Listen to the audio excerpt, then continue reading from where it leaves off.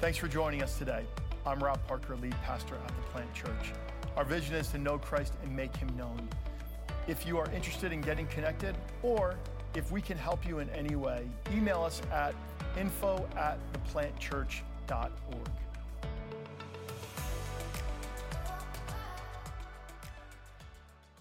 Gospel simply means good news. It's a community of people that is gathering around good news. Now, we gather for a lot of different reasons in our culture these days. And we live in a world that has a lot of bad news. It's really easy to get a lot of bad news. And sometimes I find myself in a group of people, and we're drawn to each other because we're discussing the latest bad news. Or we're discussing the latest crisis. Or we're discussing the latest pastor who has fallen from grace. Or we're discussing the latest political decision. Or we're discussing the latest whatever. What's the hot goss these days, as they say? I don't know if anyone actually says that, but it sounds right. We gather, we have this tendency sometimes as humans to gather around train wrecks and car accidents. It's like rubbernecking for every aspect of life. We just can't help but stare and look, and we gather around it. And we gather around bad news. And when people gather around bad news, usually what happens in our world, tell me if this lands for you, because this lands for me, usually we become really cynical.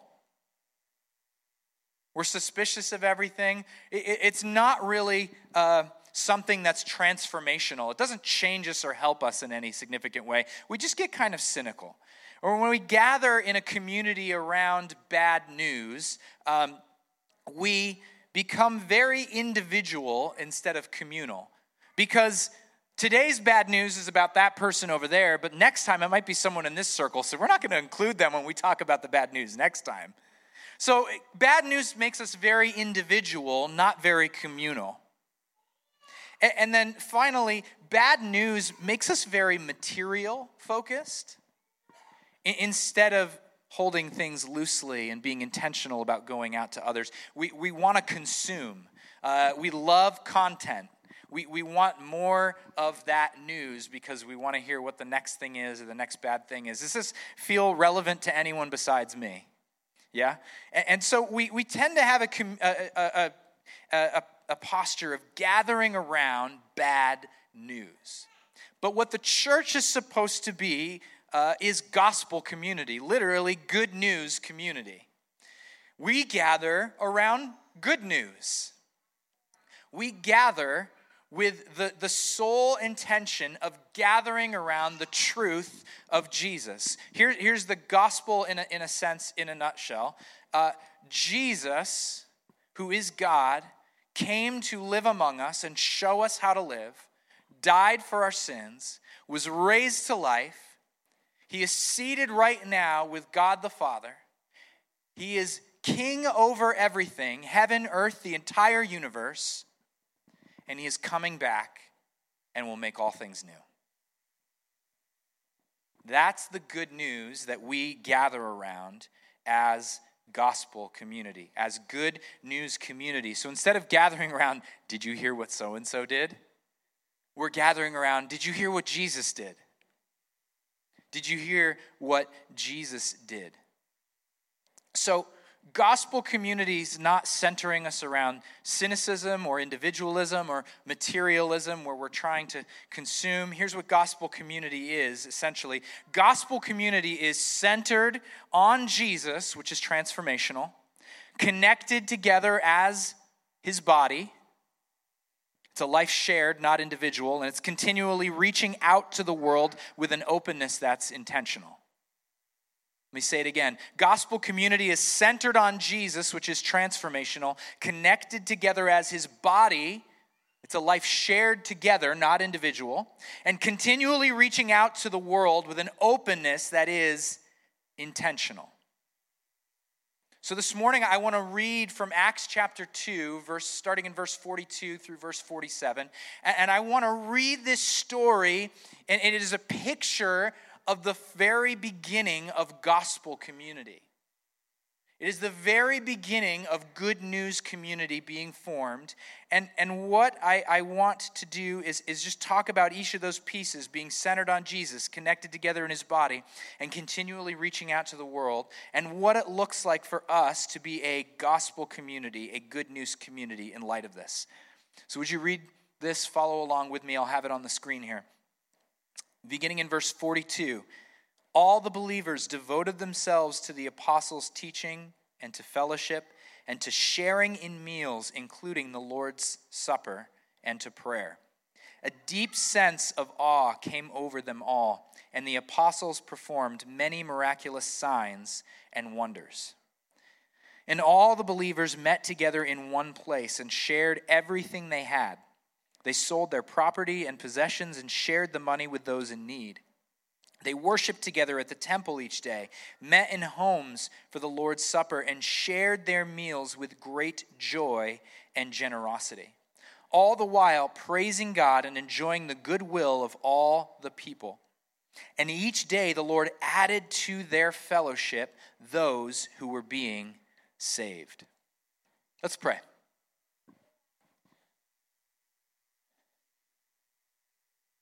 Holy Spirit, as is the case every week, we need your empowerment to do anything that we're talking about this morning. And so we just yield, we surrender, we let go.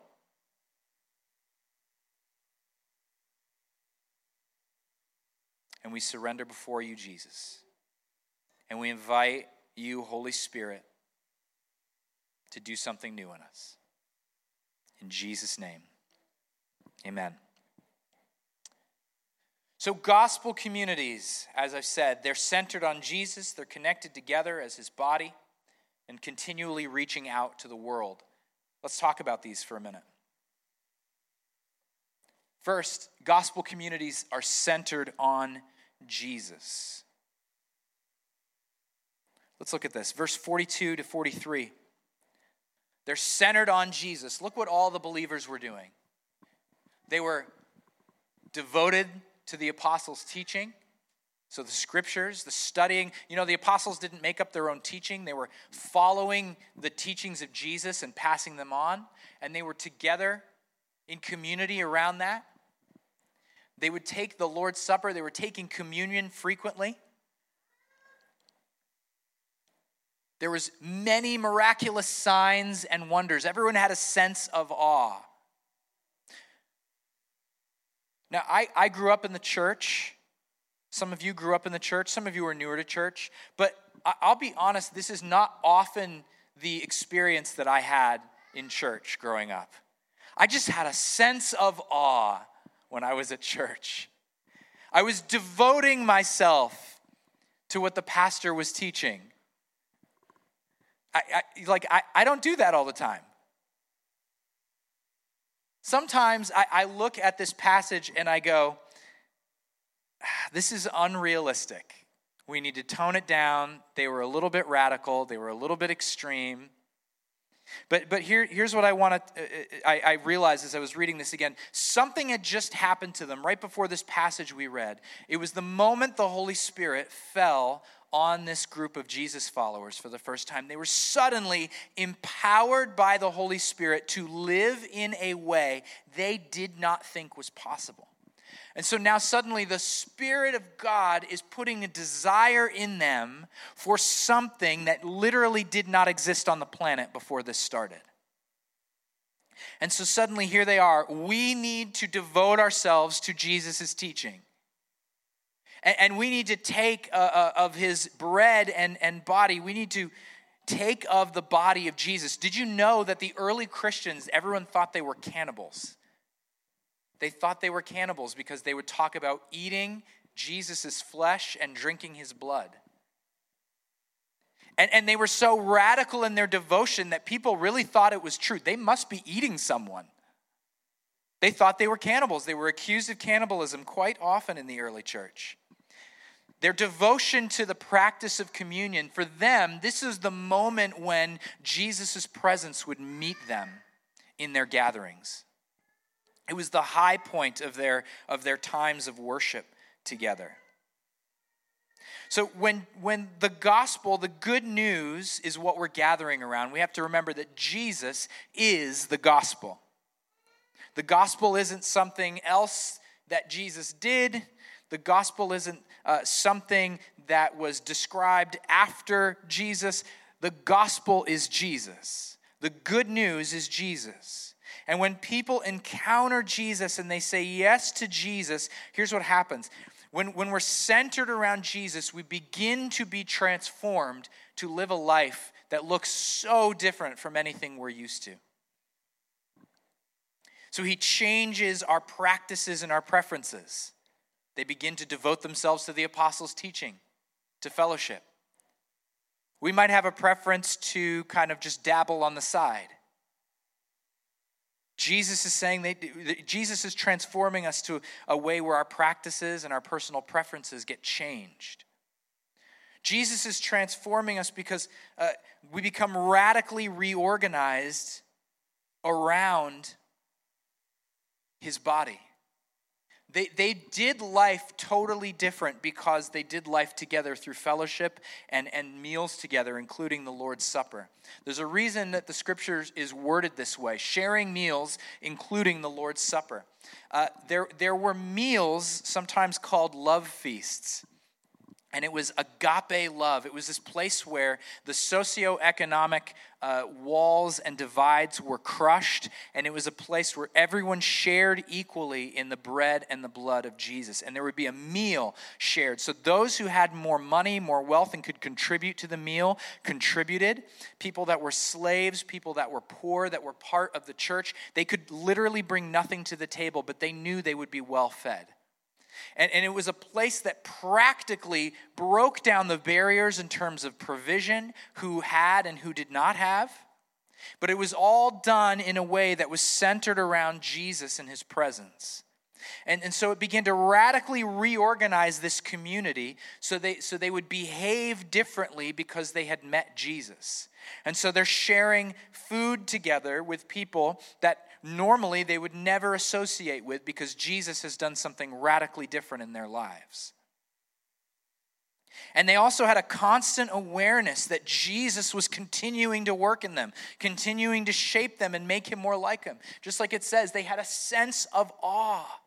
They were seeing healings and signs and wonders and miracles and people getting delivered from demons. There was all sorts of powerful things happening in the name of Jesus. And there was just a constant sense of expectation and wonder. People were not going to church, if I could put it this way. People weren't going to church because it was a good thing to do, or it made me a nice person, or I felt better about myself.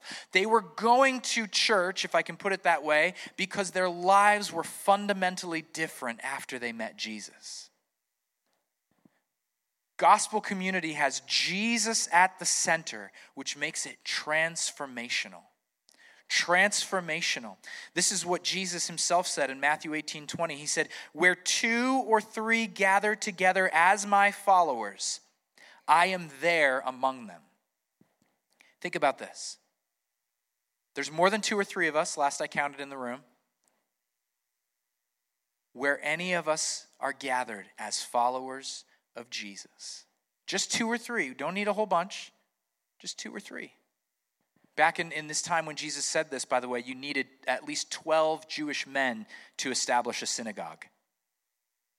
He breaks down the gender barrier with this statement. He breaks down whether it has to be Jew or Gentile. He simply says if there's 2 or 3 followers of Jesus, period,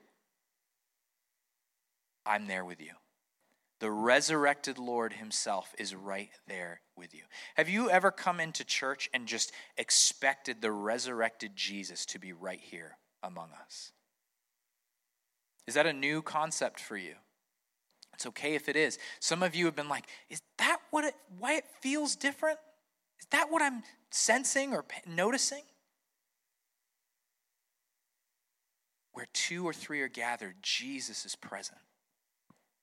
And when we begin to recognize his presence, we begin to respond to his presence, when we begin to say yes to his invitations, when he challenges us, we surrender, we begin to see transformation in our lives take place that no therapy, no doctor, no self-help book could ever make happen.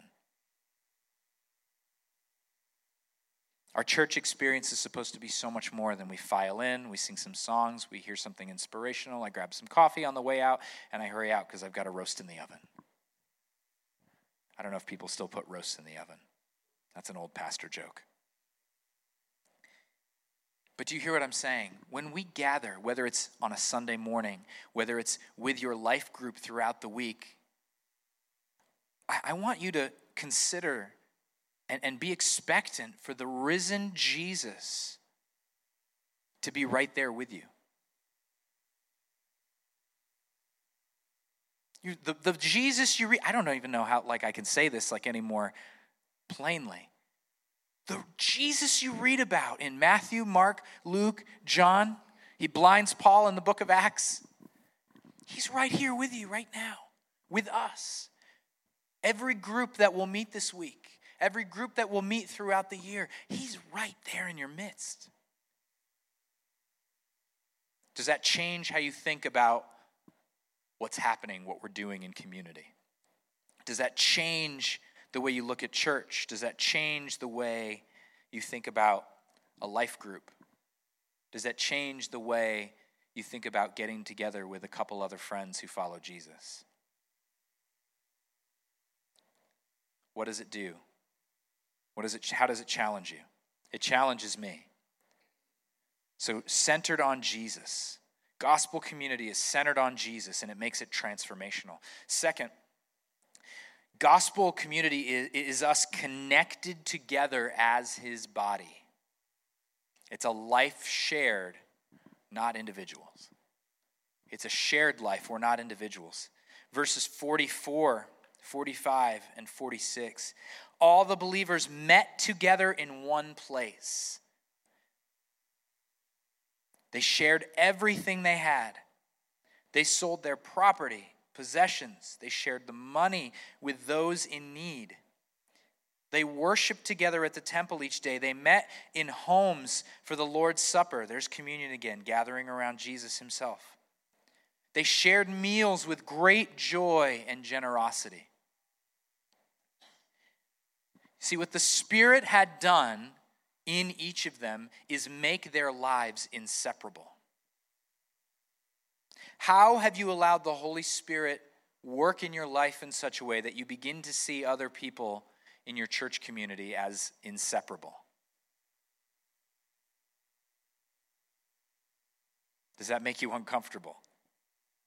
See, a shared life empowered by the Spirit, it does something to me where I'm not just interested in the me, but I'm interested in we.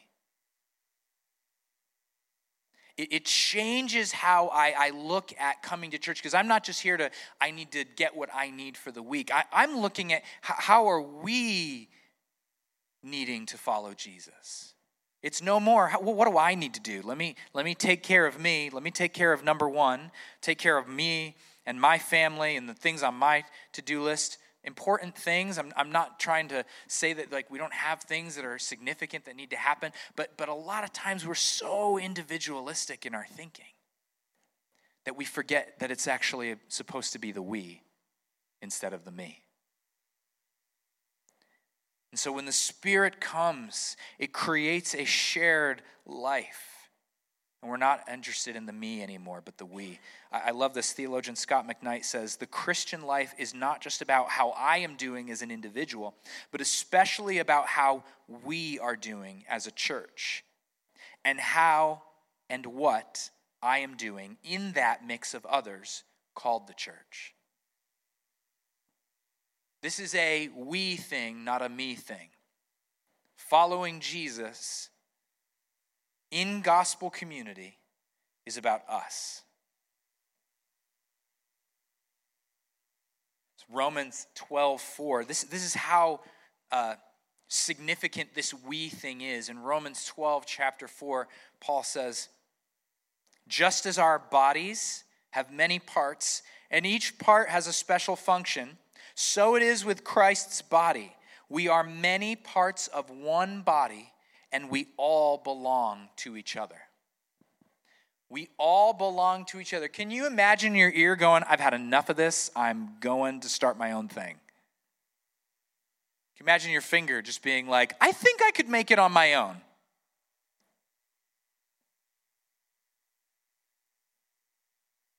Colossians 1:18, Paul uses this analogy about the body again, but this time he really brings it home. He says, Christ is also the head of the church, which is his body. So we're all part of this body, this one group, this gospel community, and who's the head of the body? Jesus. Jesus himself is the head of the body. People say all the time, I talk to people and I hear this story a lot. Oh, I love Jesus, I'm a Christian, I just don't do church. Now, there's a lot of people who've been incredibly, terribly wounded in church. That's true. That doesn't invalidate any of that. But as one pastor I know loves to say, we are wounded in community and we're healed in community. There's no other way. We can't run from the thing that wounded us because it's the only thing that can heal us. It might not be the same community, but we can't run from church. Or some of us are thinking, maybe, I've heard people say, maybe you've heard it too, yeah, I love Jesus, but the organization thing with church and like the rules and stuff like that, I just can't do that. Sure, there's probably some things that need to be adjusted. No church is perfect, for sure. But that thing of, I love Jesus, but I can't do church. I follow Jesus, but I can't do community. When Jesus is the head of the body, that creates a problem. Because if I'm in the church, I'm in Jesus' body. And if I'm in Jesus, I'm in the body called the church, right?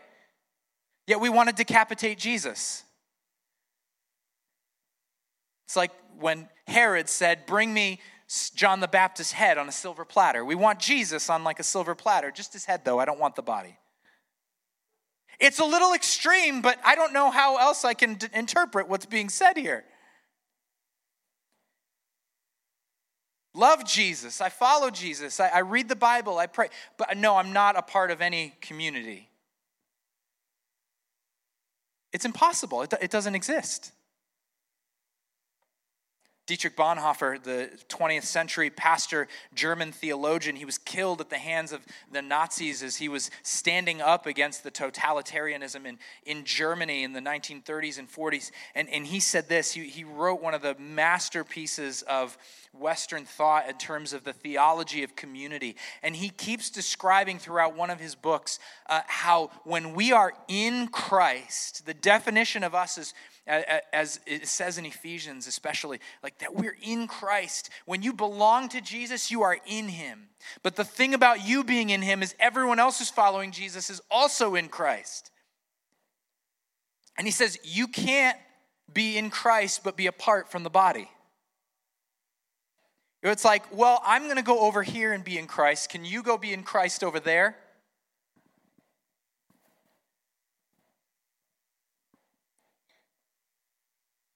We can't have a shared life and hold on to our individualism. It's going to require, probably for all of us, a radical reordering of lives around Good News community. What does it look like for you to choose in to Good News community? Because it's still very easy. You know, we're not a large gathering on Sunday mornings, but it's still fairly easy to come in, go out, and never be truly known. And for me, if I used to be scared of being known. I used to be really scared of being known because I was ashamed of a lot of things, embarrassed of a lot of things, stuff I just didn't want to talk about, and it was kind of nice to just do my own thing. And I was in church. But when I allowed people to really know me, know my story, know my past, know the things that I've been ashamed of, embarrassed of, things that were secrets that I didn't want to share, I learned how loved I really was. Because when you start to share those things in good community, you know what happens? They don't go, oh, we can't have you here. We're perfect, remember. No, they don't say that. They say, just as we've received from Jesus, we're passing on to you. We begin the healing process and the healing journey. In community, as much as you want to be known, you can be known. And when you say, oh, no further, that's when the healing stops.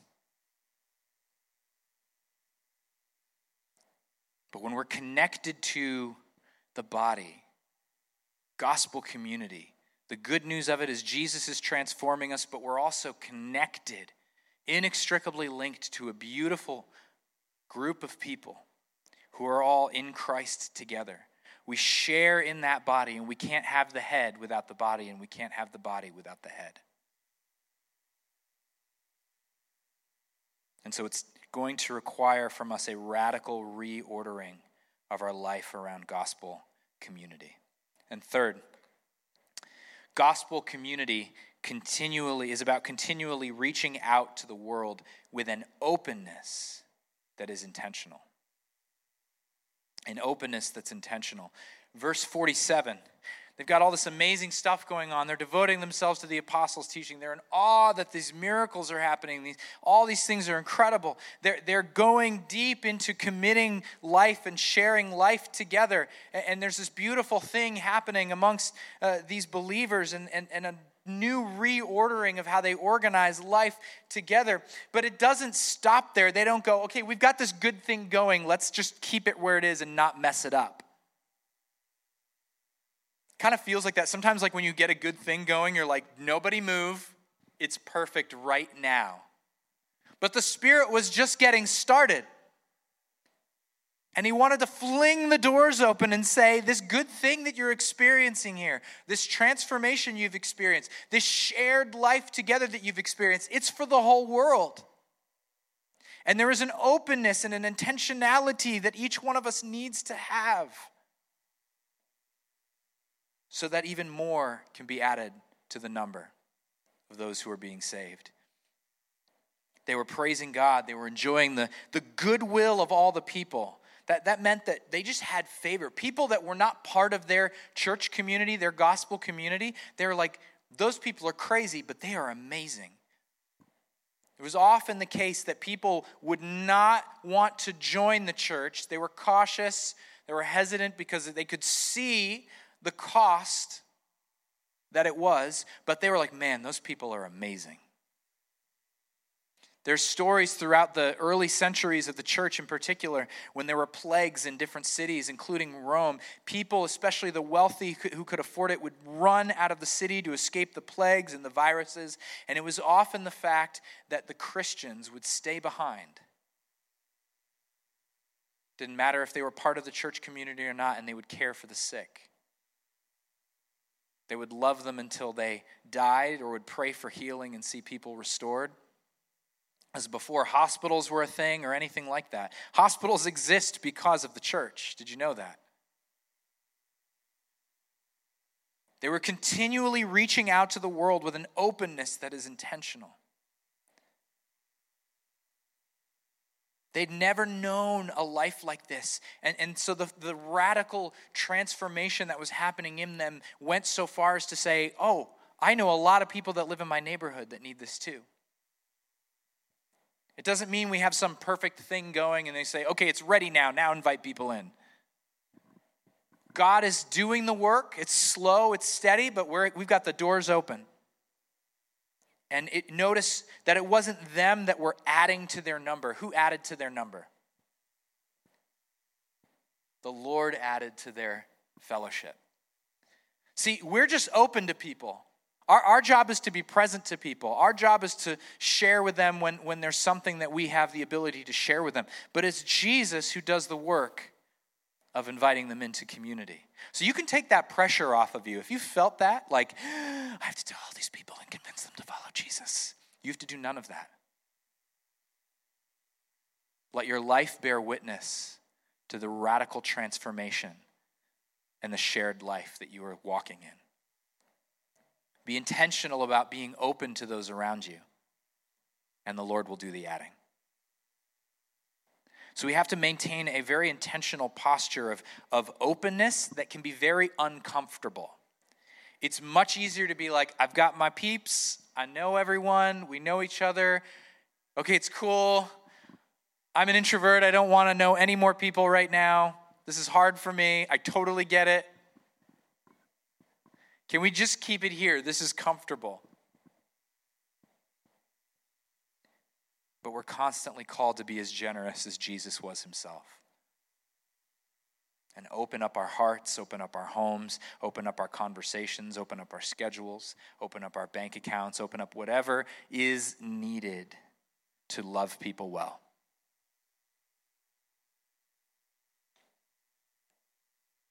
So the same belonging that we have found in Christ and in the church, in gospel community, can belong to so many around us. Do you know people? I know you know people that are really in need of transformational community like this. Think of the people. If you're like, I can't think of anyone, get new friends. I'm not saying ditch your old friends, but I'm saying intentionally get open to the people that God's put around you. You might not even realize it.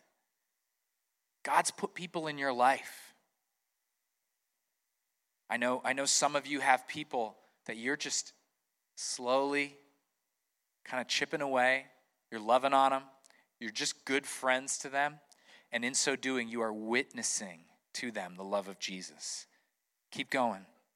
I want to encourage you this morning. Keep going. Keep praying. Keep being open to them. Gospel communities, they're centered on Jesus. It's transformational. They're connected together as his body. It's a life shared, not individual. And we're continually reaching out to the world with an openness that's intentional. So as we close and wrap this up, I want to do a soul check real quick on these three. Cynicism, individualism, materialism. I mentioned these at the beginning. These are the enemies of gospel community in each of our lives and in us collectively as a church, in our life groups, in all of those levels. Here's what cynicism does. It keeps us from being willing to devote ourselves to the teaching of Jesus. I've seen this fail so many times with other people, or it's not working, or God's not really present. Is he really in our midst when we say that we're here? Can God really do miracles today? Can he really heal people? I don't know. This is cynicism speaking. You know what the one of the number one, I had a friend who worked in a coffee shop, and I asked him, he worked with a lot of like younger folks, like the Gen Z crowd, kind of under the age of, say, 25. And I asked him one day, hey, what's kind of the prevailing sentiment when you guys start talking about what's going on in the world? And he said, he thought about it for a minute, and he just said to me, nihilism. Just meaning nothing matters. Doesn't matter. Do whatever you want because it really doesn't matter. Cynicism. Cynicism. That is the polar opposite of a gospel community centered on Jesus, a community that's expectant for the hope of the world to be present every time they gather together. Not just that he's there and you're going to feel good and then you go back to normal life after, but that he is fundamentally changing your life and my life. So cynicism is the enemy of that. So soul check, is there cynicism somewhere in your life that needs to be dealt with? It destroys our sense of awe and wonder at the daily transformational work of Jesus. The second one, individualism. Is this one of your enemies? Is this one of our enemies? Think about your groups that are going to be starting. Think about our church. Is this an enemy? Individualism, here's what it does. It isolates me from being known deeply and sharing life with other Christians. Individualism keeps me like, well, they're just going to judge me and kick me out. And that's the enemy usually talking. That's the flesh talking. That's the whole way the world thinks about this. Is like, well, once they find me out, then they're going to like just manipulate me and use it against me and all this stuff. I'm like, no. We have to all be known in order to be truly loved. And when we receive real love, instead of faking it and wearing that mask, that's when healing comes. That's when the healing comes. But individualism is a huge enemy of gospel community. We can't do shared life together if we isolate. One of the things that I think is so funny about West Milford, we did a lot of research and asked people who live in the community a bunch of questions so we could understand this local context better, so we could see how can we serve West Milford better. And one of the prevailing themes that would come up when we did that was people love moving up here so they have a little more space, they can get away from people. And then we found the flip side of that was, I feel isolated. I feel alone. They came almost for the positive benefits of rest and a little more space and a little quieter, but what began to happen was isolation. See, the individualism thing chases us, whether we're in the middle of a dense Manhattan neighborhood or we're out in West Milford, Warwick, Hewitt, Vernon, the whole surrounding area. Isolation from individualism is the enemy of community no matter where you go. And it wants to isolate you from being deeply known. And then finally, so think about that. Is that something in your soul that needs to be dealt with? And finally, materialism. Materialism is the consumer attitude of I need more, or I want more, or I'll just get this, or this would be nice to have. And actually what it does is it creates apathy in us. It creates apathy in me by keeping me comfortable and unopen to the world around me. This kind of works hand in hand with individualism. If I am getting more and more comfortable in getting the things that I want to have in my life, I can more easily kind of medicate myself from any real sense of need. And I can become, if I'm comfortable, I can become increasingly apathetic towards the needs of anyone else in the world around me. If we're honest, we probably all battle with these every day, right? On some level. Cynicism, individualism, materialism. But how's your soul right now? We're going to go to worship, and we're going to worship for a little bit, and then we're going to take communions, if I can invite the team to come up. But let's stand together. And I want to just give you a moment before music starts to just wait on the Lord for a second. Would you be still before him and listen? Just leave these up on the screen. And if there's one of these that the Holy Spirit's really pointing out to you, and here's the difference between God speaking and the enemy trying to shame you. When God is speaking, he's going to point something out here, and he's going to give you something very specific. Hey, you know that thing where you always say no to people who want to pray for you for that issue in your life? That's cynicism. Invite someone in to pray for you. That's how God speaks. When the enemy's trying to shame you and just make you feel bad and that you can't do anything, he's just going to say, oh, well, you're no good at any of this. You're cynical. It's very general. There's no specific thing. Are you hearing what I'm saying? And the reason I'm explaining that right now is often I think we go and we're going to spend time listening to God, and we're so used to giving the voice of the enemy space. We're just like, yeah, that's God telling me I can't do this whole Jesus thing. And that's actually the voice of the enemy trying to bury you even more and keep you from freedom. So I just want to invite you in. God's going to speak specifically, very practically. Just take a moment in quiet and listen to how the Holy Spirit might be leading you right now.